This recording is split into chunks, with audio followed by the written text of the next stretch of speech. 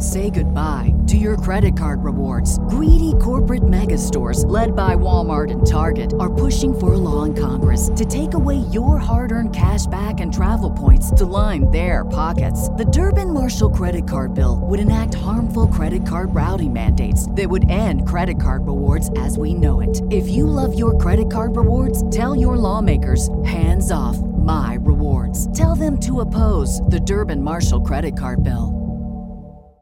What's spring like in Park City, Utah?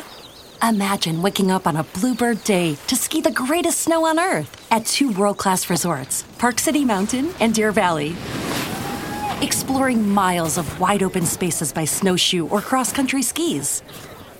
Wandering our historic Main Street with its après ski scene and award-winning restaurants. When you love it like we love it, Park City, Utah will always be winter's favorite town. Join the experience at visitparkcity.com. You know that fresh produce is the best produce. That's why at Kroger, we invest in local farmers to bring you seasonal picks that taste fresh from the farm good, like sweet corn, refreshing watermelon, and juicy peaches. So whether you're a delivery lover, a picker-upper, or you shop in-store, your local produce always tastes 100% fresh, or you get a 100% refund guaranteed. Kroger, fresh for everyone.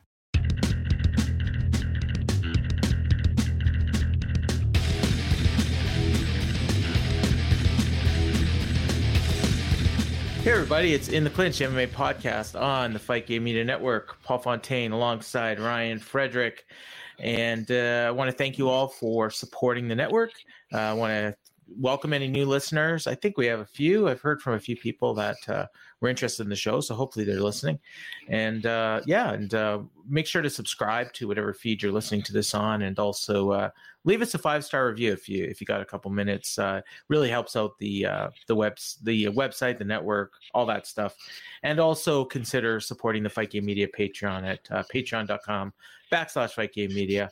Just $5 a month, and you get like 20 podcasts a month for that, and it also helps support the free network as well. So, but Ryan, we are we don't have a show to preview, but we do have a busy show because it's we're gonna look ahead at the next month, and we also got to look back on a pretty eventful fight night in San Antonio, headlined by a fight that was probably not quite as good as what everyone was expecting. I mean, it was good. Like, it wasn't a bad fight or anything, but it wasn't like a fight of the year or anything. Like, it wasn't even the fight of the night. But Corey Sandhagen probably got the biggest win of his career. Would you think, over Marlon Vera?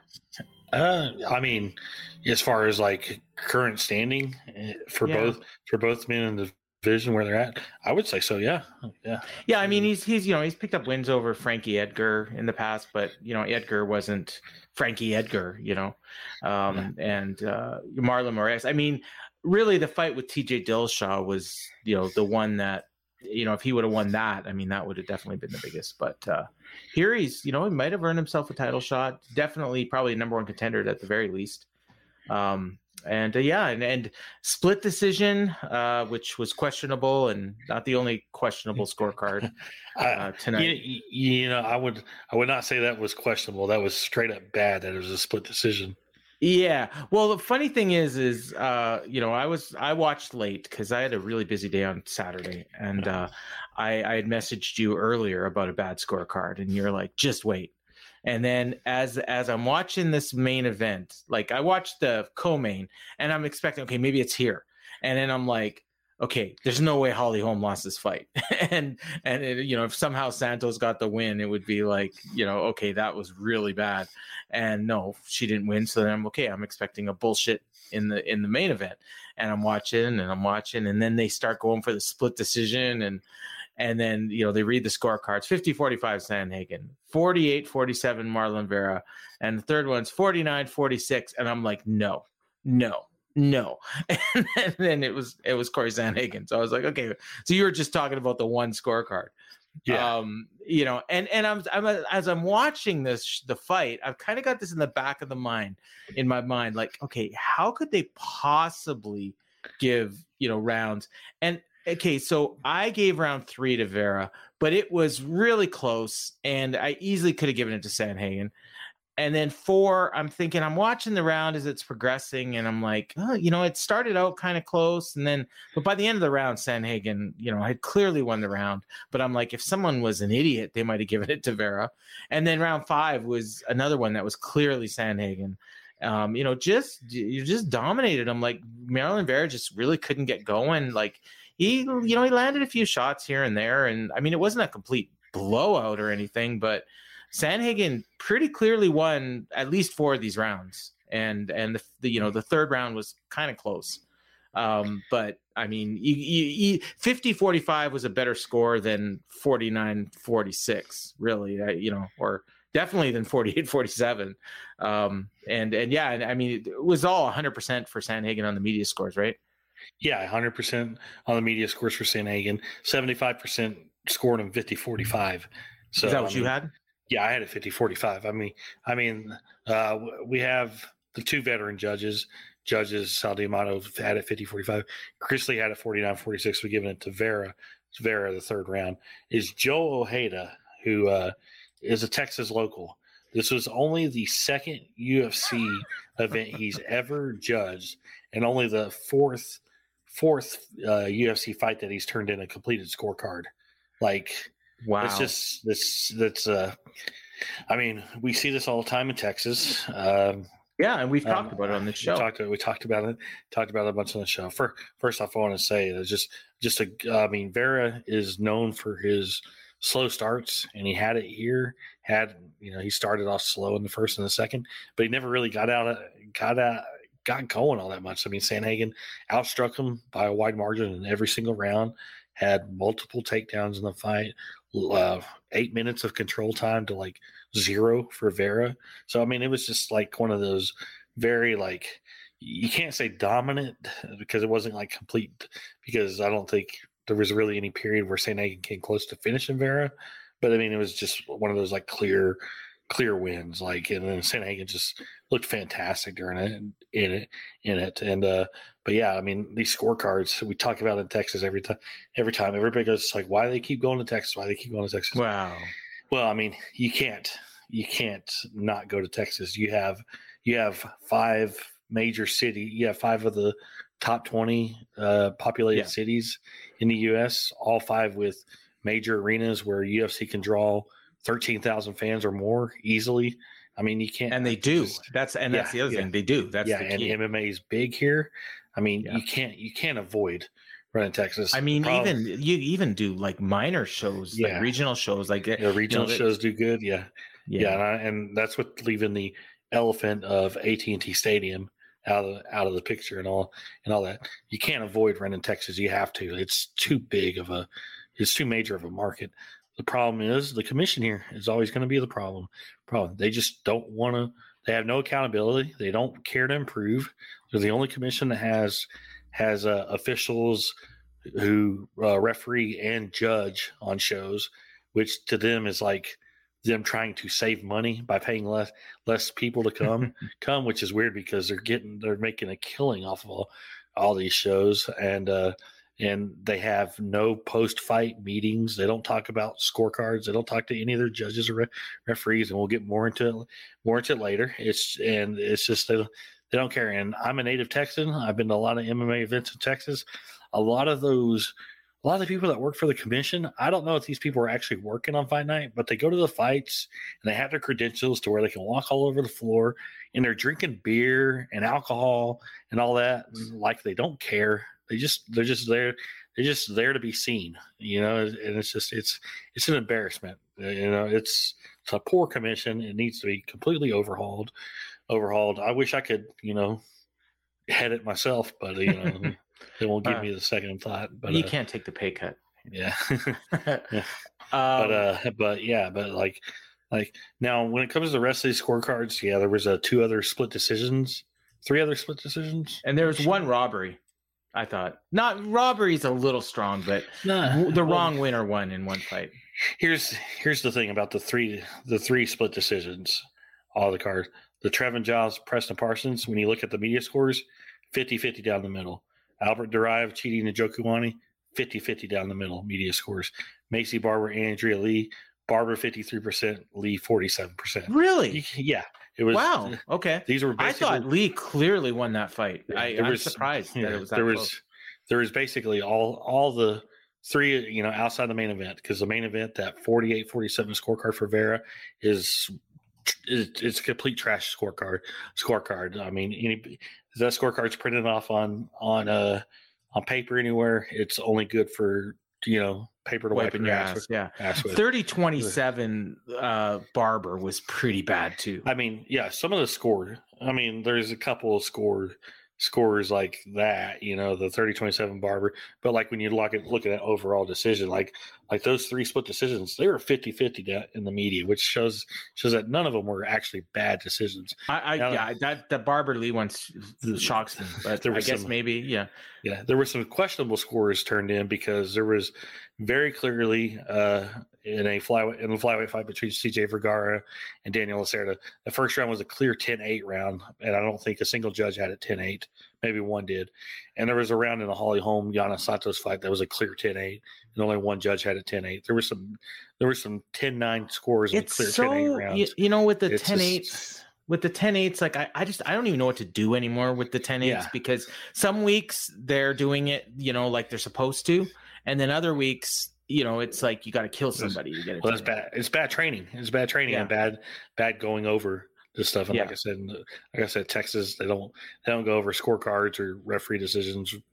So so back to the flyweight fight. So you're saying you thought that Lacerda got a clear 10-8 in that first round? Yeah.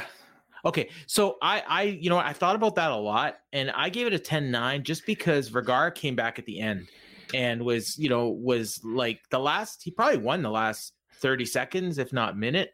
And yeah, he was in trouble, for a while, but let's say it was a 10-8. That is like one of the only times. I think there's one other fight that I can remember, and we're kind of all over the place here, but yeah, it was a fight where it was 10-8, but at the end of the round, you're positive Vergara is going to win.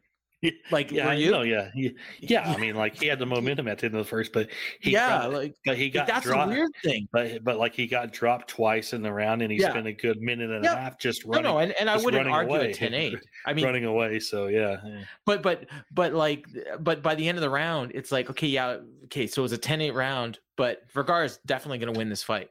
Like, know what I mean? Like, I think there I can't remember there was one other fight like that where, somebody got dominated in round one, but by the time it was over, you knew the guy that got the 10-8, there's no way he's winning this fight because he's going to get finished. Like, because Lacerda was so tired by the end of that round. Yeah. Exactly. But that was a great fight. But yeah, this judging. I looked while you were talking there earlier. I was looking at Chris Lee's history and the amount of like dissenting scorecards that he has. He's had 15 in this decade. Like since the start of 2020, he's had 15 dissenting scorecards. Like it's unbelievable, and he keeps judging. Like I don't buy. And Dan Miragliotta, who scored the 30-27 Lee, which, or Barber, that I thought was a bad scorecard. He judged two shows in 2020. And then you got to go all the way back to 1999. Yeah. To where he's put in completed scorecards. Yeah. No, where he's judged, period, I think. Well, no, because sometimes okay. You could be.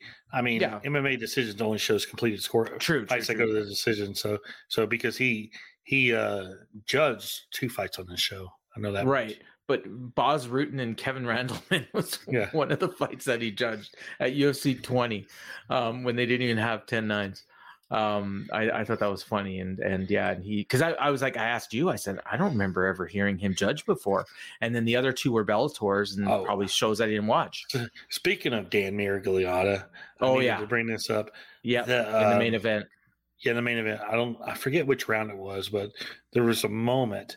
Might have been the third that Vera almost won. But there was a moment where Sandhagen was on top, very clearly on the ground, and Vera was on the bottom. I think it was the third, and Vera was throwing kicks, and there was quite a few. I think I counted 3 to 4 that hit Sandhagen right in the face. Didn't do any damage to Sandhagen, but I mean, these were illegal kicks. And like they were right very clearly in front of Dan Miragliotta. Like you could, like he was staring at him while he watches. He's just standing there like a doofus, letting all these illegal strikes be. And the corner screaming, he can't kick you. He can't kick you. Yeah. The corner screaming that these are illegal. And he's just standing there like a doofus, like, I don't see it, but it's not. So you know what's weird? That's the only fight on the card that he judged. And this was a fight that was moved from another card. So I'm assuming he wasn't even scheduled to judge this. Are you talking about to ref this card? Yeah. Ref this card. I mean, it did. The show did lose 3 fights during the week, and they always. Oh, so they might all. They always have the assignments set out like more than a week in advance. So, but is it possible that this was like because it was originally on a different card? No. Okay. He was. I mean, he's very clearly he judged on it. He was very clearly scheduled to work the show. So, but I'm like, why couldn't we have Herzog in there? Like, I mean, the other judges, Montalvo, he's not that great. Kerry Hatley, don't even get him started. So it's like Murderland is usually not too bad, but I beg to differ. Okay. He's more bad than he's good. Yeah, so he's getting into like he's been doing this for a while, eh? So yeah, it's just and there was a lot of fouls on this show that just weren't going called, and there needs back to the fence grabbing too. I saw a few fence grabs, and there needs to be just somebody needs to sit down with these guys and be like, look, let's get some consistency in here because like these fighters are just constantly breaking the rules because they know they can get away with it, but like you're gonna have a situation where you're calling it for one guy, and they start filing appeals like I grabbed the fence one time and got warned, and this guy grabbed the fence several times in a fight. Never, I grabbed the fence and got a point taken away, and this guy grabbed the fence 3-4 times and never even got a warning. It's just the inconsistencies. It's getting to be too much in the sport. Absolutely. All right. Anything else you want to say about the main event? Main event. You gotta go Sandhagen. Merab next. That's the fight to make. Yeah. And Merab was there, and it was funny because he got a big cheer, and then they cut to his teammate. And he gets booed, and it's like it's so great. This is like the bloodline, Like I just want to see. I want to see Aljamain just crack him with a chair. Yeah, it's like I'm torn on that because at one it's like you guys can make so much money fighting each other, and but at the same time, like it's sometimes it's hard to make friendships, and you want to fracture a lifetime friendship over money, and that could, ask John Jones and Rashad Evans how that went. Yeah, I mean, like that's stuff that could like be irreparable, like post fight, or TJ and Cody. TJ and Uriah and all that. Yeah, them too. All right. So I agree. And then Vera, I mean, he'll be fine. He'll main event a couple more shows, and they'll sell a lot of tickets, and he'll get 3 wins in a row. He's right back where he was. So I mean, I saw. I think he was floating the idea of him against Piotr Jan next. And that's a good one. That's a good one right there. So. Yeah, absolutely. So I mean, I don't know if they would do that for Jan because I feel like they want to give Jan a fight to where he wins next, like kind of like a fight where you would expect him to win next. Because he's just tough. That division is so tough though, man. Like that division is ridiculous. So, like it's hard to find a guy that an easy win, but I guess they can maybe like a Marlon Moraes or something. He's in PFL. He's in PFL. Bring him back. All right. Let's do the 3 stars. Who do you got? I was going to let you go first. I went first. Okay, I'll go first. That's awesome. All right. I am going to go with, it caught me off guard a little bit. Holly Holm, first of all. She looked great in her fight against Yana Santos, former Yana Kunitskaya. Just dominated with her wrestling and her striking. Most just a complete performance. She looked like she's what, like, I think she's 40, right? She looked like 41 years younger. 41. She looked like 10 years younger than she is. And she signed a new 6-fight deal before this fight too. Oh, there you go. I mean, and you know what? Like, she could, I mean, she's real close to a title shot. I think like one more win, you almost have to give it to her, even though I think she's fought Nunes twice, right? But once. Well, just once. Oh yeah, definitely go back to it then. Okay, I'm gonna leave that one for you.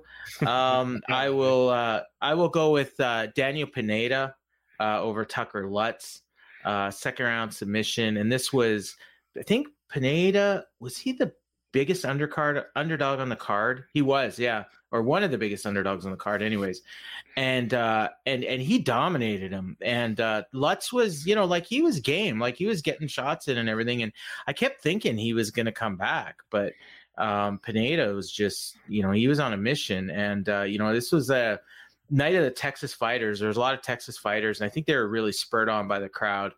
And then, I'm going to steal this one because, even though it'd be good for you, but that freaking CJ Vergara, coming back. And this was exhibit A for don't ever go back to the Apex, because this, like you mentioned earlier, he was running away in the first round and he was getting tagged and he was dropped a couple times and he was almost out, but Herzog was like right there and ready to stop it, but didn't stop it because Vergara was showing enough.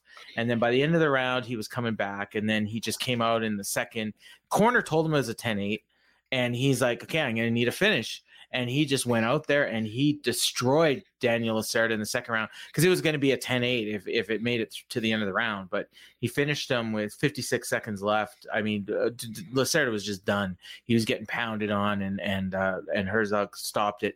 But the crowd, like, not only did they make this like an incredible fight, but they also spurred on Vergara because he was a local, and like, this is why you need these fights in front of crowds. And I'm just like, when I was finished watching this fight, it was like, I hope they never go back. I know they have 2 shows scheduled there, but they should not be scheduling any more shows at the Apex. Yeah. So, good ones. For me, first one, we're going to share this one, but Daniel Pineda, but I want to point out this. It's his 28th win and his 20th stoppage. 28th, 100% finish rate. That is just an absolutely incredible statistic. Like, I know his overall record, he's 28-14 with 3 no contests. So he's wins 2 out of every 3 fights, but the fact that he just finishes everybody, that's incredible. And my number 2, Nate Landwehr. He brought the fight to Austin Lingo and just kind of battered him in the second round, and then got him down, rear naked choke, and his post fight promo, fantastic. Just he's taken over for Cowboy. I guess so. Yeah, kind of. I mean, just everything about that guy's irritating. Even the clothes he was wearing when he walked into the arena. I saw the picture of him. Very not quite as outlandish, but it gave Seth Rollins vibes off. Yeah. Not that. I mean, not as outlandish, but very bright blue suit and our blue blazer, just very crazy. And my third one is going to be a shared star, but I'm going to give it to the opening fighters of Victor Altamirano and Vinicius Salvador. That's about as good as a opening fight as you're going to get. Just a lot of back and forth trading, and it had the crowd into it right away. I mean, granted, Altamirano, Mexican fighter from Texas, you're gonna have the crowd behind you anyway. But it was just a great, entertaining opening fight. So I'm going to share those with him. Those might have been like the two best openers since, I think there was like one of those early, like one of the first fights that they had back with fans. Yeah. Remember, I think it was in like Abu Dhabi with like 2 Chinese fighters on the card. Yeah, I'd have to look it up. But I mean, in like recent memory, definitely the strongest first 2 fights on the show. Absolutely. And the one other thing about Pineda, So he's 28-14 with 3 no contests. The 2 of his no contests were wins that were overturned that he finished in those 2. So he actually had 30 finishes in 30 fights. Because I think he failed a drug test in PFL or something, and he had a bunch of wins that were overturned later, like after the fact. Yeah, it was two wins because they happened on the same night when they were doing the quarterfinals and the semifinals on that PFL. Yeah, he tested positive for elevated T2E ratio. Yeah. So that was So those are pretty incredible. So we're gonna give Pineda 2 stars here, and the NFL Sunday Ticket is now on YouTube and YouTube TV, which means that it just got easier to be an NFL fan, even if you live far away. Like maybe you like the Bears, but you're hibernating in Panthers territory. But with NFL Sunday Ticket, your out-of-market team is never more than a short distance away. Specifically, the distance from you to your remote control. NFL Sunday Ticket, now on YouTube and YouTube TV. Go to youtube.com/presale to get $50 off. Terms and embargoes apply. Offer ends 9/19. No refund. Subscription auto renews. What's up? It's Kaylee Cuoco. When it comes to travel, we all have a happy place. I just went to my happy place. I just went to Maui, and it was truly amazing. Priceline has always been about getting you to your happy place for a happy price with deals you really can't find anywhere else. Like up to 60% off select hotels in Costa Rica or 5-star hotels for 2-star prices in Cabo. Go to your happy place for a happy price. Go to your happy price, Priceline. So take us through the rest of this card, which was, like I said, pretty damn good card. Okay, yeah. First off, we ended up with only 10 fights. We had 3 fights that got canceled during the week. First one was Haley Cowan against Tamiris Vidal. Vidal was pulled due to undisclosed medical reasons. Kind of sucks for Cowan because she was scheduled to fight a couple weeks ago and had to pull out during weigh-ins because she had an ovarian cyst rupture while she was cutting weight, and then she came back to me and that one got pulled. And we had a lightweight fight between Manuel Torres and Trey Ogden that got called off during weigh-ins with Torres suffering a medical issue. I think it was just a bad weight cut, and I heard he was at the hospital all night before weigh-ins. So that was that. And then we had a fight that got canceled during the show, and this is probably my most anticipated fight outside of the main event. It was the flyweight fight between Alex Perez and Manel Kape.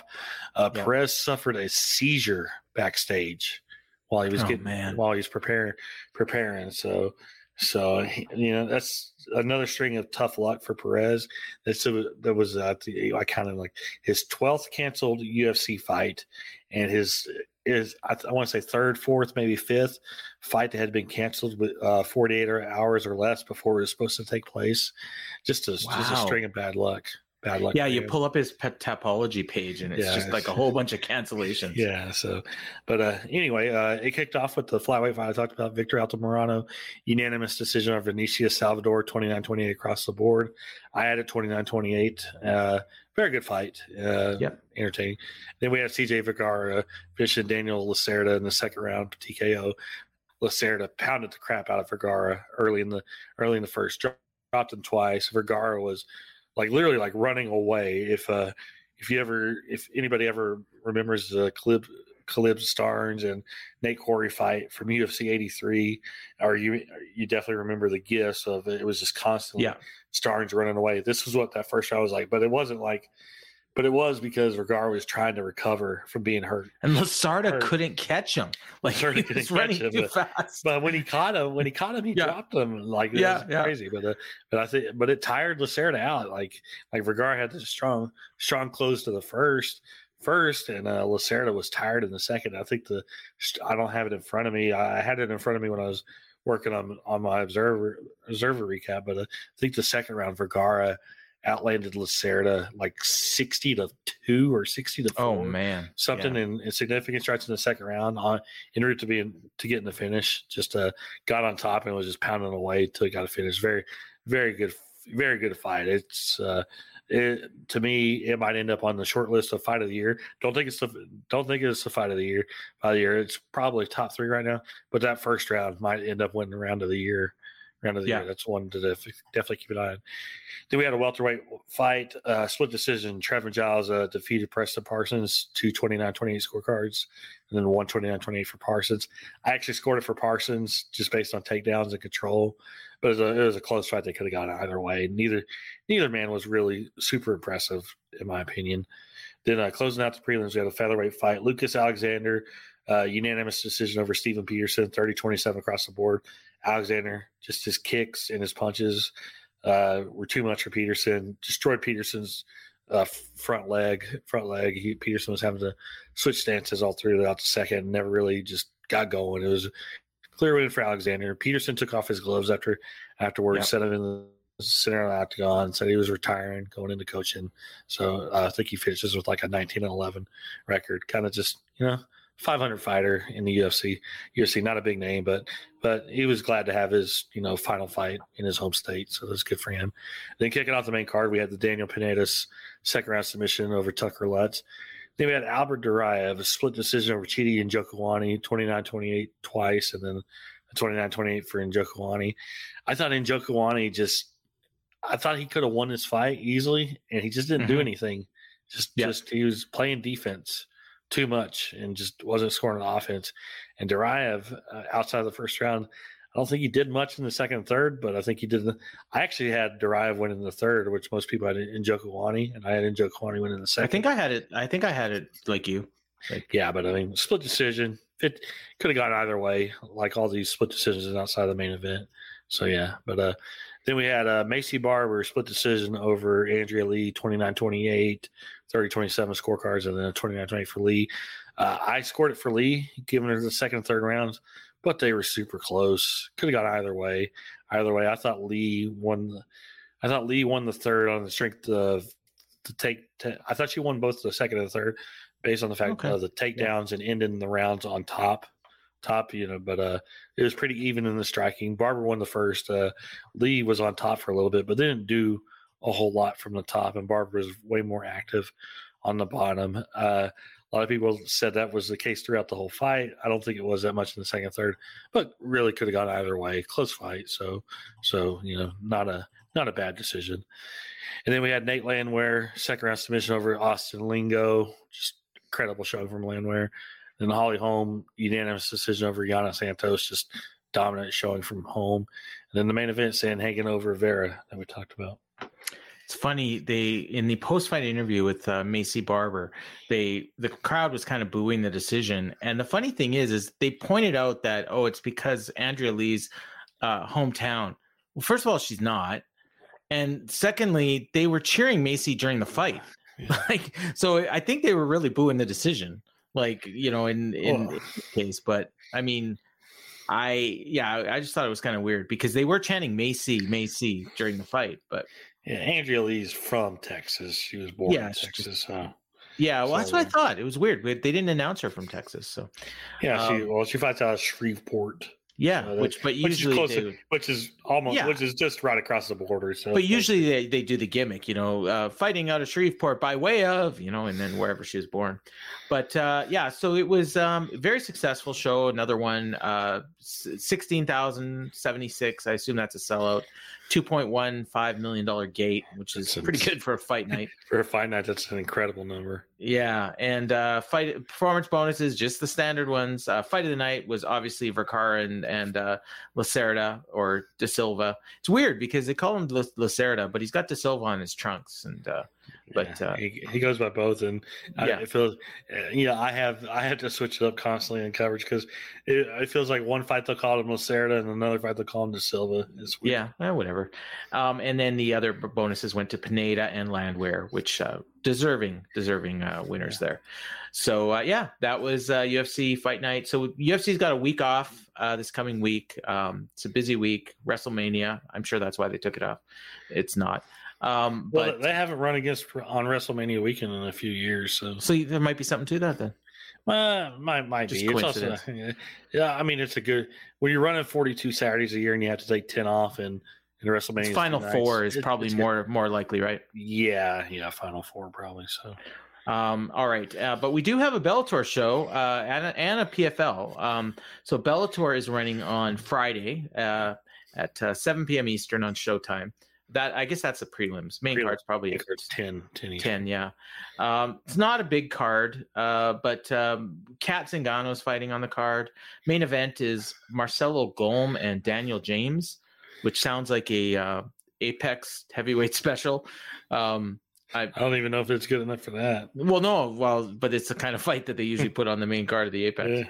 Definitely not a main event. Our boy Aaron Jeffrey, who's been on this show, is also fighting on the main card against John Salter. It's a good matchup there. That's a really good one, yeah. Some interesting prelim. Adam Piccolotti. Yeah. What? On the main card, Rustam Habilov. He's making his Bellator debut. Former UFC, longtime welterweight. Lightweight, actually. He was a lightweight, but he's fighting at welterweight. Yeah, he's fighting at welterweight year. Yeah. Oh, yeah, right. He had that long unbeaten streak, right?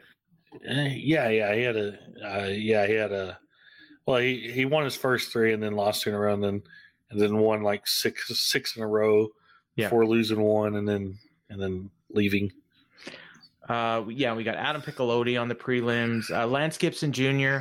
We talked about him on the show a lot. Rakeem Cleveland, old veteran. So there's a few familiar names on the prelims. Ashley Cummins. Oh my God, I haven't seen her name in a while. I think this is Benson Henderson's wife. I think this is Maria. Her pro debut. I think it might be her pro debut. They got her listed at 1-0. Okay, I know she fought amateur. I wasn't sure she made her pro debut yet. Well, here, let me just pull up the record. Live last year, so looks like it was a pro fight. But she had three amateur wins as well. So that's interesting. Imagine he'll be in the corner. Yeah. So that'll be again. Prelims will be on YouTube at starting at 7, and the main card at Showtime at 10 o'clock Eastern on Friday. And that's from where's that show? Pechanga Resort, Temecula. Yeah. Oh yeah, Dan Henderson will be in the crowd. And then we've got PFL, their debut of their 2023 regular season. They're fighting at the Virgin, the same place that the UFC card was a few weeks ago, and it's on ESPN on Saturday evening. ESPN Plus for the prelims, and then the main card's on ESPN. And it's actually pretty big card. A lot of familiar names. Thiago Santos against Rob Wilkinson in the co-main. Main event is Brendan Loughnane and Marlon Moraes. Big featherweight fight there. Loughnane won the championship last year, and Marlon Moraes, former World Series of Fighting champion, bantamweight. So he's fighting at featherweight here. We got Mavled Kabaylev, Krzysztof Jotko, and Will Fleury in the on the card as well, and as part of the light heavyweight tournament. So Bubba Jenkins, and prelims, and not anybody of note. Impa Kazagane on the prelims as well. He's in the tournament against Corey Hendricks. That's actually. I don't think that's a tournament fight. No. Oh, really? Maybe just an alternate or something. Possibly, yeah. If somebody gets hurt or knocked out or whatever. Yeah. Kazagane, he used to be at middleweight, didn't he? So he's moving. He fought at welterweight too, I think. Yeah, because when he. He fought. He started as a middleweight when he came off the Contender Series. He got knocked out by Joaquin Buckley, and then he went to welterweight when he fought Sasha Palatnikov. Oh, right. Yeah, fought there twice, and then he after he left UFC, missed weight as a welterweight by like 9.5 pounds for a fight at UFC, and then he was at middleweight for a fight, and then up to light heavyweight for the PFL. Yeah, he won a contract just a couple weeks ago on their Challenger Series, which is like the Contender Series, and he's already fighting here. So good for him. What is it? So there's 1, 2. Oh yeah, you're right. It can't be part of the tournament. Yeah, because there's 4 other tournament fights, which is funny because like they're 2 guys that people know, and they're not in the tournament. But yet we've got Josh Silveira and Sam Key in one fight, and Josh Silveira was part of the tournament last year. Okay. Wow. And it shows how much I remember, because I watched that whole thing and I don't remember any of these people. Yeah. Mohammed Fakhruddin, I think I remember that name. That's a pretty cool name.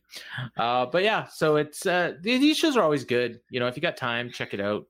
The presentation is really good, and they got good broadcasters. They got Lillian Garcia doing the ring announcing, which is always fun on WrestleMania weekend. So, but yeah, that is PFL coming this coming Saturday on ESPN. So you can check that out if you don't like basketball.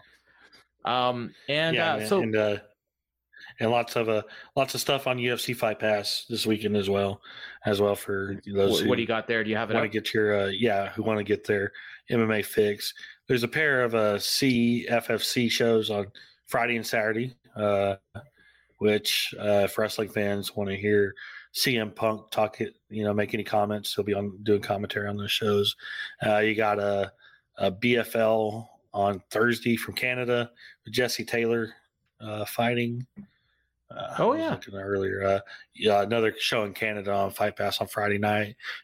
Unified MMA 50. It's got a few former UFC fighters. Main event is Shane Campbell and Daryl Horcher, both fought in the UFC before. KB Bueller fighting Curtis Millender, 2 UFC veterans. Oh yeah, so, Millender's longtime vet. Yeah, so there's a few little things if you like, regional MMA and MMA, all that. So yeah, a few things this weekend. All right. Do you want to do this question of the week? Because we did get one. Yeah, go ahead. Yeah. All right. Okay. So this comes from at _STD_. Sounds like a like a joke thing or whatever, but he's actually a pretty cool dude. I've I've interacted with him a little bit, and his question is: in an era of plethora versus dearth, why is casual burnout increasing, and how much of a factor is it that Endeavor only has to sell fights to ESPN instead of to the MMA public at large? Okay, so I saw that question. I was thinking about how I was going to respond. I really don't know that there's casual burnout. I think we're in a phase now. Obviously, the UFC is more content providers for ESPN nowadays than anything than they were before. But they were also running a lot of shows back in the Fox days as well. But I think it's just become like every other sport. Like we look at ratings on Wednesday, and Wednesday is a NBA night mm-hmm. on ESPN. And there would be some weeks where those NBA games draw big numbers, and some weeks where they don't draw big numbers. And I think that's kind of how UFC is. Some shows do good when it's a big fight, just like NBA does good numbers when it's a big game. And some of these games that aren't as big, just like some of these UFC shows that aren't as big, don't do as good numbers. I don't think there's casual burnout. It's just there's a lot of shows and there's going to be a certain interest level there, and the shows that feel bigger are going to do more when it comes to TV viewing. And obviously that's always been the way when it comes to these pay-per-view cards. The cards that are presented as bigger shows and have the bigger stars are always going to do better than the cards with the lesser stars. That's been since the beginning of time. On that second, what was the second part of that? Endeavor. So is a factor of this casual burnout, and whatever it is, I guess we can say the fact that a lot of casual MMA fans skip a lot of shows. So the reason is because they're only really selling fights to ESPN, and they're not really worried about the MMA public at large. Yeah, I guess. I mean, they don't. I mean, they're content providers. The thing is, though, about that, I kind of think that way as well. But then look at the ticket sales. Ticket sales are ridiculous. Yeah. Yeah. So, I think what it is that it's not so much casual burnout as it's more like apathy, as opposed to so they're not burnt out oh man, there's so much UFC, I'm just not going to watch any of it. It's more like I'm just going to wait for a big fight and I'll check in then. And the fact is you can do that, and you don't need to watch, if you're a casual fan, you don't need to watch every fight night, and really, so I think what happens is you start skipping prelims, and then you start, okay, I'm just going to watch the top 2 fights, and then you just start skipping shows altogether. But you check in for the big fight nights, like this week. I think a lot of fans that probably don't normally watch probably might have watched this week because it was on ESPN. It was a big fight in the main event. You had Holly Holm in the co-main, that it's a name everybody knows. And then the pay-per-views, and another thing too is, even though it went against March Madness, a lot of the like a lot of the big March Madness is still going to do well.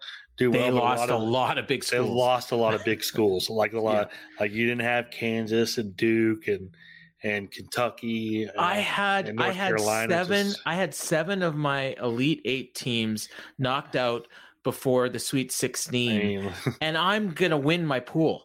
Yeah, I mean, it was because I picked the right winner. First time in history, and that the Elite 8 didn't have a single number 1 seed. Yeah. So if UConn wins the tournament, I'm going to win the pool, which I didn't think it was possible after the first round. Yeah. So I lost like 3 of my final. No, I lost 2 of my final 4 in the opening round.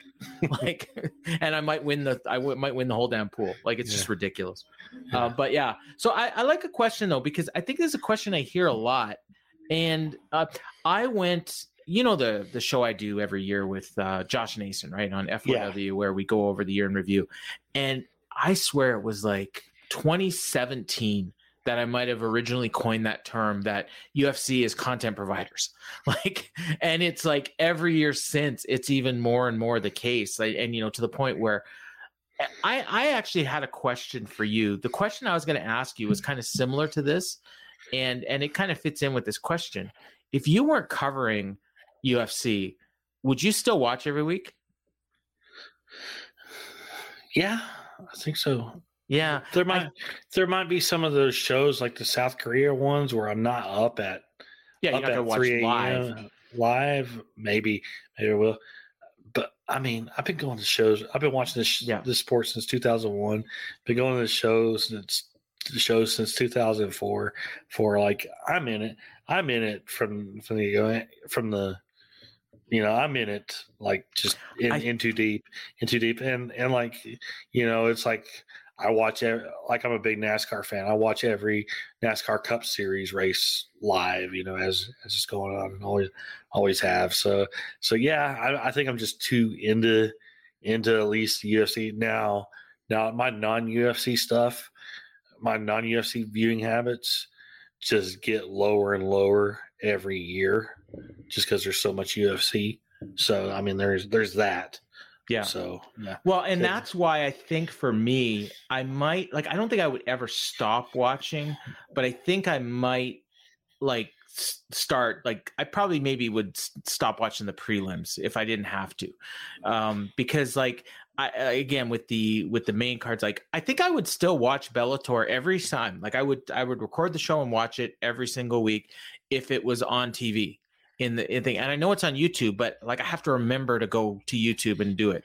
Whereas PFL, it's on my PVR, so I go and watch it. I don't even know if I can watch the prelims, but I think I can, but I would have to watch them live, and I'm not watching PFL prelims live. I'm not that hardcore. And whereas UFC, I do watch everything. But if I had to watch UFC prelims live, I suppose I would for the show. But there's no way I would do it if I wasn't doing the show. No way. And the thing back in the day, 10, 12, 13 years ago, thing I would do, I would rewatch a lot of old shows. During the week. I did that for a while. I can't remember the last time I rewatched an old show. Even when we used to start this show, you used to be watching fights, old fights, and you don't do it as much anymore. So no, there's so much.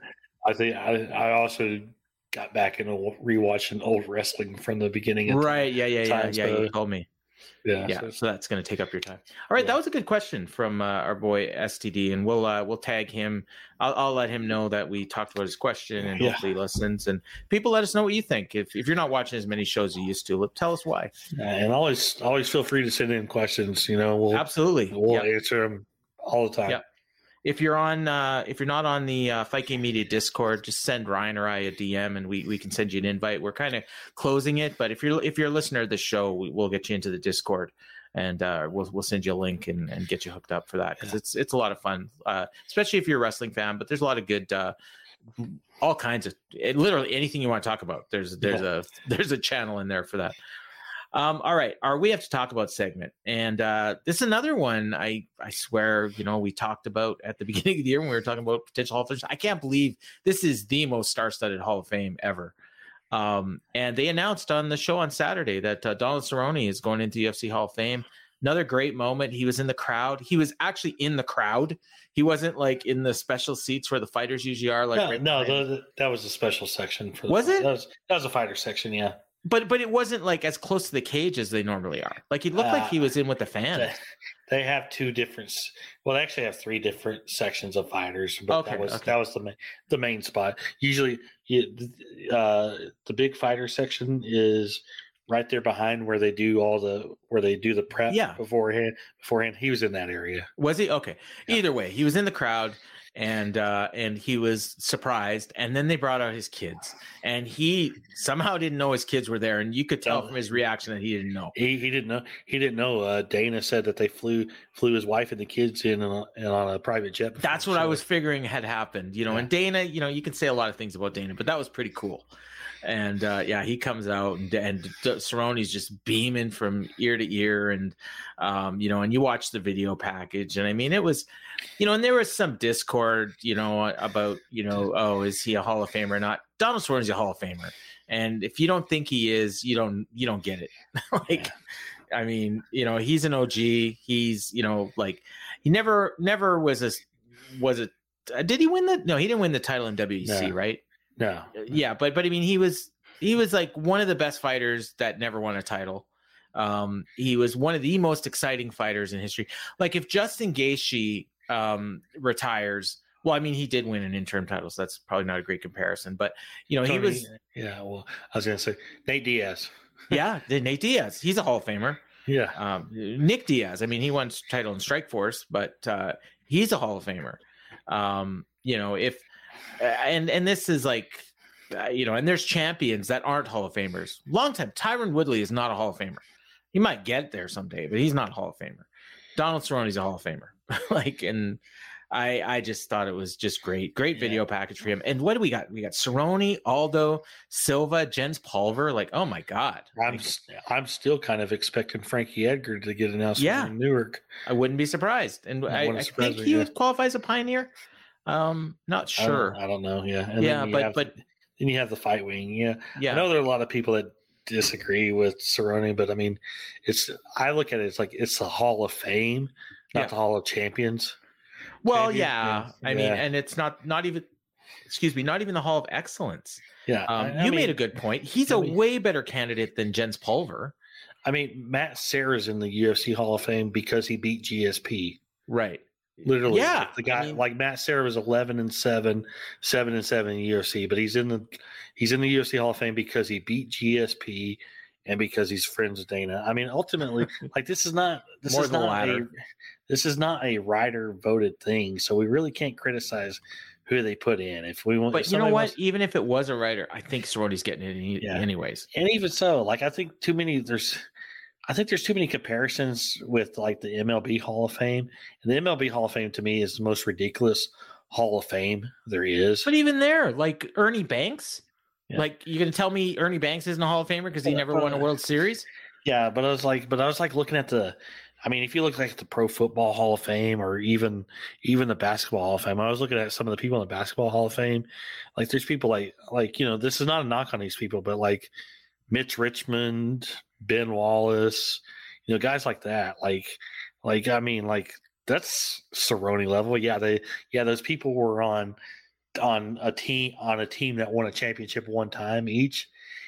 But I mean, it's not like these guys were MVPs of the league or even biggest stars in the league. I mean, there's a lot of people and when you kind of like would compare, it's like, was he really a Hall of Famer? But in the minds of the people who voted, yeah, and realistically, in the minds of the people who make the decisions for the UFC Hall of Fame, Donald Cerrone is. I mean, he's a company guy. He's in the record books. Like his name was all over the record books. You want to know someone else who is a Hall of Famer that was further away from a title than any of the people we've mentioned, and he's active right now? Who's that? Jim Miller is a Hall of Fame. Yeah, Jim Miller's going to make the Hall of Fame. I mean, and he's nowhere near title contention, but it doesn't matter. He never fought for a title, yeah. No, and he's, but he's freaking Jim Miller. Like, yeah, it's like I put Jim Miller in before I put Gray Maynard in, and I think Gray Maynard's a Hall of Famer too. But like, I'm fine with just giving guys recognition. Who cares? Who cares? It's about recognizing people who made a difference in the sport. And Cerrone made a difference in the sport because extremely popular guy. Like, he's somebody who everybody who watches UFC knows who he is. Yeah, just fought a lot, and just people loved him. And that's all that matters. It's a Hall of Fame. If you know the guy by one name, he's a Hall of Famer. Yeah, Cowboy. He's in. Yeah, I mean, so it's not a bad selection. No, bad selection at all. And especially like I brought up this point to our buddy James. It's like Dana is ultimately the one who decides, and there's going to be some people he wants in before his time running the company is up, and Cerrone fits that bill. And I'm not going to make a big old fuss about whether he should or shouldn't be in. I think if you were to send me, if this was like legit voting and there was ballots, and you were to put him like on the list of candidates. And depending on how many, he'd make my list. So. Yeah, I mean, maybe not this year, like just given the, but then like if there was no maximum, yeah, sure, why not? But like, I mean, honestly, like if you, let's say you could only vote for like 3 and well, no, we're going to vote for Aldo. We're going to vote for Silva, and maybe we vote for Cerrone ahead of Pulver. But, it's like, yeah, I mean, this year is incredible. And that ceremony is going to be awesome, especially if you get Edgar in there too. Like, there's gonna be some great speeches, man. Yeah. Plus, it's not like there's a physical Hall of Fame. That's true. All that stuff too. Yeah. And there's no it's not like you're selling tickets. I mean, the thing's gonna sell out. They don't sell very many tickets for that, and they don't care who watches on Fight Pass. So, great. Congratulations, Donald Cerrone, and he's gonna be one of the first. Has an active Hall of Famer ever fought UFC? He's not. He's gonna fight again. No, but he's gonna fight again. I don't know. He made a comment about like he's enjoying acting and being on steroids. Oh, okay. All right. Oh, there you go. He doesn't seem to have any interest in fighting. They tried to. I remember I heard rumors of him doing a boxing matchup, and that never happened because he took some acting. But I mean, hey, honestly, like when I look at it this way, this is a sport that has no pension for fighters because there's no union, and oftentimes fighters when they're out of the sport, they're forgotten about forever. Yeah, and just doing the little simple thing like the UFC Hall of Fame for these guys after they retire, it definitely means more to those guys than the naysayers who say, "Oh, this person doesn't deserve it." That's all that matters. It matters to those people who get put in. So, and Cerrone's, he's made millions, and he probably has almost $1,000 in the bank account. So, good for him. All right, we got our 3 questions for March and April. Since we got no show to preview, we'll just kind of look ahead at the month. And first question, I guess I'll ask you, Ryan, is what was your favorite fight or moment in March? To me, I'm going to go a fight, and that was that Gaethje Rafael Fiziev fight. Okay. I'm just still thinking about that. It's a fantastic fight. I'm going to go with Cerrone being nominated, inducted into Hall of Fame. Yeah. That was an all timer. Yeah, like watching. I mean, there's a lot of good moments. I mean, going back to John Jones, just doing incredible stuff, and Alexa Grasso pulling off the incredible upset. The so many good crowd. So many good moments in March, to be honest. So, and then of course our next question, if you've listened to the show for any length of time, what is the fight you're most looking forward to in the month of April? I think it's pretty obvious for you. Yeah. Well, it's got to be the main event of UFC 280. No, you know what? No, it's Holloway and Allen City. That's for me. You thought I was going to say Pereira Adesanya? No, I thought you were going to say Holloway and Allen. Oh yeah, it's definitely Holloway and Allen. Because I know on, dude. Like Max Holloway's your favorite fighter. And Arnold Allen is what? Arnold Allen's 12 incredible. Wins in a row or something? Yeah, Arnold Allen's incredible. Yeah. To me, that's it for me. To me, I am going Pereira and Adesanya, just because I just think that matchup is just so great. No matter what sport it is, whether it's kickboxing or MMA, just those two, like something about those two fighting each other. That's just to me it's a great matchup. So and it's super interesting after what happened last time with Adesanya on his way to winning that fight until he got finished late in the 5th round. Just so. And his best chance of winning, I think, Adesanya is to get this fight like quick. Because and so this like getting it now is probably because I think Pereira is only going to get better at MMA. Yeah. And I would also throw in I'm really on that card looking forward to Raul Rosas against Christian Rodriguez. Yeah. I think I'm going to be pretty invested in that guy until he loses. Yeah, Rosas, yeah. Yeah, and that's a really good card, honestly, that main card there. Yeah. Kevin Holland and Santiago Ponzinibbio, Rob Font and Adrian Yanez, and of course Gilbert Burns and Jorge Masvidal in the co-main. It's a really big card. All right, and our third, what ends up being the best match at WrestleMania? Best match. Okay, I'm glad you asked it that way. I want to throw this in for all our listeners who enjoy both MMA and Mike and JD wrestling, talk about everything but Impact, so we can talk about wrestling. Yeah. So, so I'm glad you asked it that way because originally when I first read the question, I thought it was going to be which match are you most looking forward to, and that was like a really hard question to answer. Yeah. But I actually think this one's pretty easy. So I think the best match at WrestleMania is going to be Seth Rollins and Logan Paul.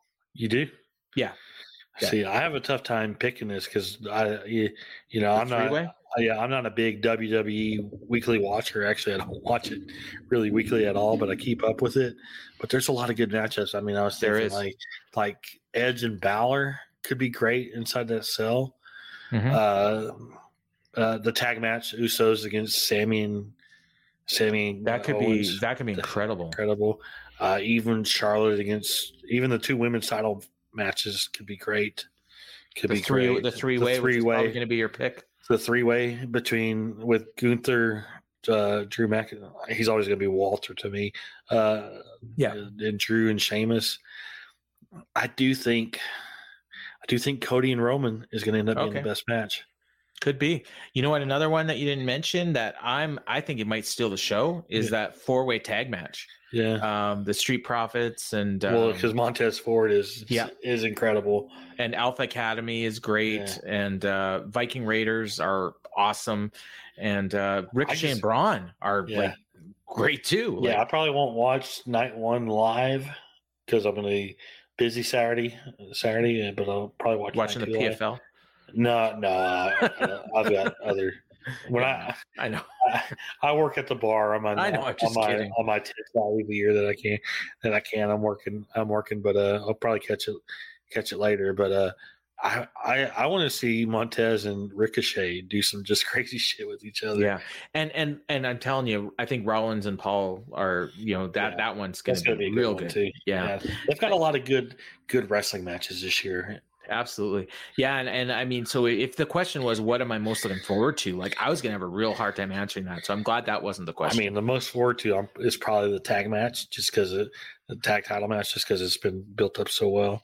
Yeah. I mean, it's either that or the main event. Yeah. For me, but I mean, there's so many that are good, and there's not really, I mean, there's like maybe like 2 matches that are, you could even kind of remotely call bad. And, the women's 4-way tag and the Brock and Omos, but even Brock and Omos will be good. That'll be a spectacle, seeing Brock F5 Omos. Yeah, that'll be awesome. All right, we got some news to close out the show, and we're clicking right along. But there's a lot of news actually this week. So the first one, who the hell is Frank Collazo? I should know this. Frank Collazo. His name was in the MMA news this week for the most wrong reasons of all. He's a referee in Texas. Oh, right. Okay. Yeah. I knew we were going to talk about this. I just couldn't remember his name. Okay. Referee in Texas. And Friday night he was reffing the Fury FC show. I forget the names of the fighters, but there was a fighter who had his opponent in a rear naked choke, and the guy was unconscious, and the choke was still in, and Frank Collazo, the referee, is just standing there, not calling anything, just letting it go. The guy's unconscious, and he still has the choke in, and then the fighter who was conscious switches to an arm bar while the other guy is still unconscious and does a ton of damage to the guy's elbow while he's unconscious. And he finally wakes up and starts tapping, but the guy was asleep for a good 45 seconds probably, and fight wasn't stopped. And Frank Collazo this is just the most egregious, worst refereeing job of all time. And of course it happens in Texas. And of course Frank Collazo the next night was a judge at the UFC show. Jesus. No accountability whatsoever. No punishment whatsoever. Just, acting like that. Like the two fighters, it was actually the main event. It was Edgar Chairez and Gianni Vasquez. And it was Chairez that had Vasquez in the hold. And and you watch the fight. There's over 2.1 million views right now on YouTube for a Fury FC fight. So that tells you all you need to know. This was like the guy could have died. The guy might have died, honestly. Like, and then he comes to and he's like tapping, and the ref, he's trying to tap with his feet, and the ref is like not just looking at his face. I don't know, and like the guy's out. The crowd, the announcers are screaming, and oh my god, this was just so bad. And then he could have like ripped his arm off when he had him in the arm bar, and he still wasn't letting it go. I think the armbar was on for a good 25 seconds, and the guy's not fighting back. His elbow's bent backwards. I'm watching it right now. It's just brutal. I will retweet Cabose's tweet here, and you can see it on my timeline if you're listening. If you haven't seen this already, which I imagine most people have, because I've heard people that don't even normally talk about MMA talking about this. Yeah. And that guy should never ref again. Yeah. I was sickened when I saw that. That's brutal. Like, come on. Collazo, you're a geek of the week. I don't have any cool music. Geek of the year. Yeah. There you go. We'll have to remember this one at the end. Nerd. Yeah. All right. Next up is Bellator 297. They announced this, I think it was today. Big show coming up in June in Chicago. They usually like to do big shows in Chicago. We're getting the light heavyweight world title fight between Vadim Nemkov and Yoel Romero that was originally scheduled for end of last year, Bellator 290. Scheduled for February. Or February, okay. Yeah, Bellator 290. Well, it's going to happen, so cross your fingers, in June, Friday, June 16th at the Wintrust. So running a big arena. Yeah. And then in the co-main, Patricio Pitbull is going down a weight class, and he's going to attempt to become a 3-division champion against, not simultaneous, but in his career, against Sergio Pettis. And that's another big fight. So this is could be a big one. Honestly, that should be the main event over Nemkov Romero. Because you have it's strange too because Pettis, he's coming back from injury, but he's not immediately fighting the winner of the bantamweight Grand Prix, who has the interim bantamweight title? But isn't that still going on? The finals are coming up here. Yeah, so I guess they're just in next month, I think. Yeah. It's kind of weird because they've had 2 tournaments, and I think Pitbull's been in both of them, and now he's going for the bantamweight title. But, but Pitbull's looking for make history to be the first fighter in any promotion to win 3 titles in 3 different divisions. So to me that's a bigger fight. But that's a big show right there. Well, you know what? There's pretty decent chance that Romero and Nemkov ends up getting canceled anyway, so that could end up being the main event by the time we get to June. That's like a long way away. That's like 2 weeks after Double or Nothing. Double or Nothing feels like a long way away. So that was pretty big news. Not often Bellator's our second lead news item, but that was a big one. Paulo Costa's in the news again. Yeah, Paulo Costa, he signed a new UFC contract, either 4 fights or 5 fights. I've heard both of them, but we've talked about him for a while, wanting a new contract and them negotiating, and he got a new deal done. He's talked about he wants to fight Sean Strickland in May, and then Khamzat Chimaev in October, and very possibly could happen. If he fights Strickland in May and wins, and I could very easily see the Chimaev and Costa would be a great matchup. To be honest, it does not look like Chimaev is going to fight until Abu Dhabi. Okay, as long as that's October. October, yeah. It doesn't look like he's going to fight until then. He can just fight the winner of that fight if they do it in May. Yeah. All right. This one, this happened just after we recorded last week. Yeah. Colby Covington threatened to kill John Anik. Basically, that's the Cole's Notes version. Basically, yeah. He said, so John Anik, who is the most well-liked guy probably in the UFC, he's a UFC employee. He's not a fighter. I mean, he's the lead play-by-play guy. But John Anik, during his podcast, they were talking about who deserves the next welterweight title shot, and Anik said Bilal Muhammad deserves it. And Anik said that he's friends with Bilal, but this is but he's taken the bias out of it, because when you look at the legit record, Bilal Muhammad deserves it next. And so Colby starts going on a tirade about Anik, doing what Colby, like, it's one thing to trash talk other fighters, but when you start attacking the UFC play-by-play guy and a UFC employee, like, that's crossing the line that should never be crossed, and he basically said that we don't live far from each other, and I'm not afraid to leave your children without a father, is what he said. Jesus. It's like, and I'm a little, I kind of wish I went to San Antonio this weekend just to no, but not a single person asked Dana about those comments. Well, not a single person has asked Dana about those comments. Like I would have asked about that. I'd be like, because to me, that's like. Do you think you would have answered? I don't know. But you got to ask the question, though. It doesn't matter. But you got to ask the question, because that's crossing a line, going, saying that about a UFC employee, especially John Anik. And yeah, it's Colby, but to me, that's like, you got to take away his title shot for that. Like, there's got to be some kind of repercussions for that one, because Dana can say whatever. Dana loves the people who work for the UFC. He will do anything to take care of those people. And there's been incidents where fighters have had confrontations with UFC employees, and it has not been good for the fighters who did that. Like, they've been reprimanded, suspended, fined, fired, all that. So that Colby Covington Leon Edwards fight, if it were to happen, it's gonna be on pay-per-view, right? Yeah. Who does the lead commentating on all the pay-per-views? John Anik. How can you make John Anik call a Colby Covington fight? Yeah. After this, you can't. Like, they got to do something, because that's or he's got to make a public apology. Yeah. And as a wise man once said, the public the disrespect needs to be the apology needs to be as loud as the disrespect. Yeah. Is that how Phil put it? Yeah. Yeah.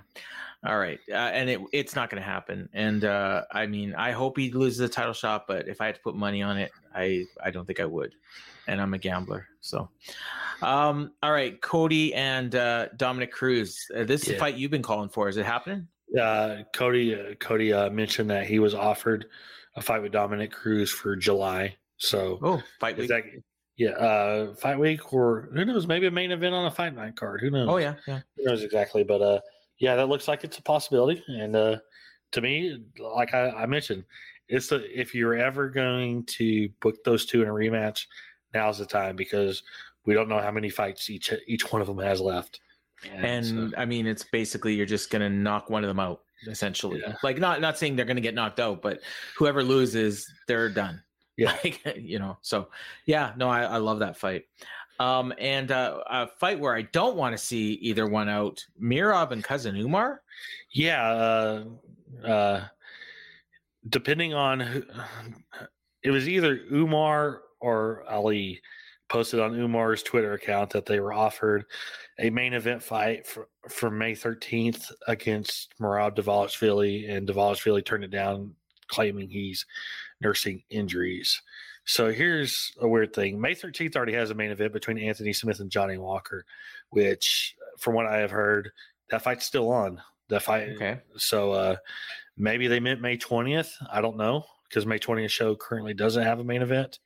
Yeah, we talked about that last week. Yeah, but to me, this is weird matchmaking. This is weird. Yes. This almost seems like punishment for Merab for not wanting to fight Aljamain.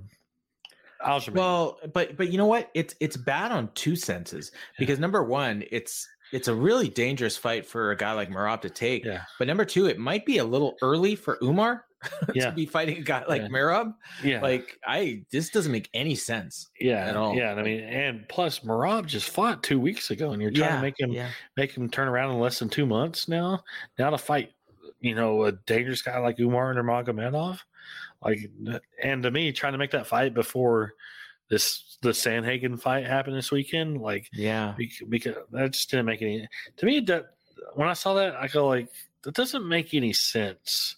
That matchup. I mean, and it could be just Umar and Ali trying to pressure, like posturing, pressuring, stuff to happen. That's just like I said. That just when I saw that today, it didn't make sense to me for a whole lot of reasons. So, but they said something about July possibly. I know they're having trouble getting Umar fights, especially against ranked opponents.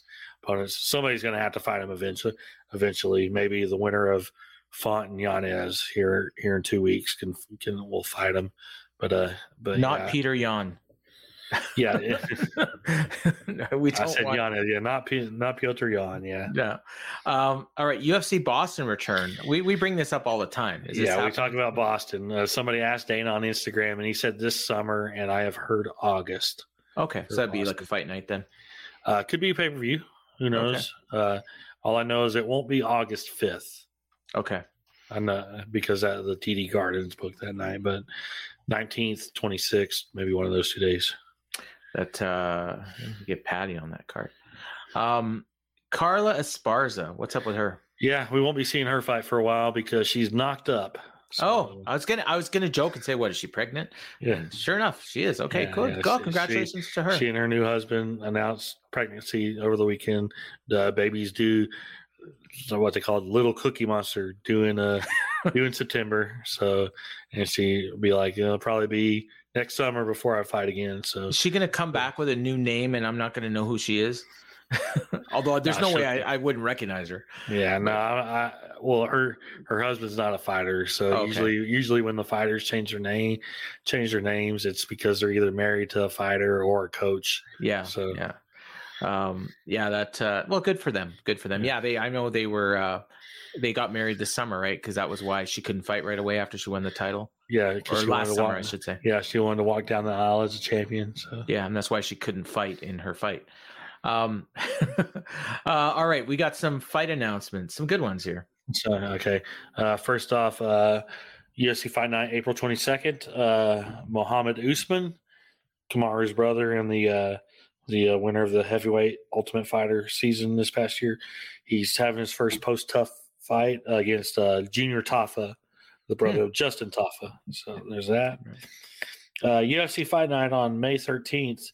Here's a nice welterweight fight. Daniel Rodriguez against Ian Gary. That's a really nice one, yeah. UFC Fight Night, June 3rd. Main event, Jack Hermanson against Brandon Allen. It's a really good fight right there. Yeah. And then really the only other one I'll talk about too, UFC 289, June 10th in Canada, either Vancouver or Calgary. I still hear in Vancouver. I've heard Calgary as a possibility. Guram Kutaladze against John McDessie. So they're another Canadian fighter, McDessie. Then UFC Fight Night, June 24th, Tatsuro Taira, big flyweight prospect against Clayton Rodriguez. Taira, yeah, we just saw him not that long ago. Yeah. And then I noticed you had also on that fight night on June 3rd card, David Onama. Is that his first fight since the Landwehr fight? I think so. I don't think. I don't think he's fought since that. He was booked for a fight that fell apart last minute, and then I know he's a James Krause fighter. So right. He's having to fight he's fighting Hussein Oskopov. So Oskopov, yeah. And I noticed Haley Cowan's rebooked again, so hopefully she gets this fight. Yeah, for April 29th. Yeah. All right. So that's our show. So you can let us know, if you had any questions for a future question of the week, just let us know, Ryan J. Frederick or Paul Ace Fontaine, and we'll try to get to your questions. And Ryan, what do you got to plug? I read your write-up. You were over the New Japan Cup in this week's edition. So I actually read it today. So good job. Oh, thanks. I haven't read the Observer in so long. And I always skip my stuff because I read it so much during the week while I'm writing it. So yeah, good. No, it was good. It was good. It was real good. Yeah, I got to talk a lot about Colby, and I'm glad that stuff happened with Anik on Tuesday, because it made for just more of a big overall look at who's next. But yeah, if you're interested in all the post UFC 286 coverage, check out this week's edition of the Wrestling Observer newsletter. And then I'll have write up this upcoming on the new issue that comes out Friday. And then nothing going on this weekend as far as MMA for me. So I'm going to enjoy what I call my one of my rare weekends off. And I'll be guesting on a special edition of the Power Bombshells on our Fight Game Media YouTube channel with Mel and Sam on Friday, going over the ROH show. So looking forward to that. And then of course I'll do a show with my show with Jeff Hawkins on the Fight Game Media Patreon tomorrow after AEW Dynamite. So those are always fun. And we just debuted a new segment. I think we're going to call it Yelling at Clouds, with Grandpa Des and Old Man Hawkins, and where we're just going to rant about whatever we feel like ranting about in the world of wrestling. So, Abe Simpson inspired. Yeah, there you go. Got to do a logo with Jeff's face on old Abe's body. So for Ryan, I've been Paul, and Ryan, take us home like you always do. All right. Hope everybody enjoyed the show. For those watching MMA wrestling this week, enjoy the fights, enjoy the matches, and have a great week. Later. BetMGM has an unreal deal for sports fans in Virginia. Turn $5 into $150 instantly when you place your first wager at BetMGM. Simply download the BetMGM app and sign up using code Champion150. Then, place a $5 wager on any sport. You'll receive $150 in bonus bets, regardless of your wager's outcome. And if you think the fun stops there, the King of Sportsbooks has plenty of surprises in store. Check out daily promotions, same-game parlays, live bets, and so much more. Download the app in Virginia today and get $150 in bonus bets instantly from your first wager. Only at BetMGM.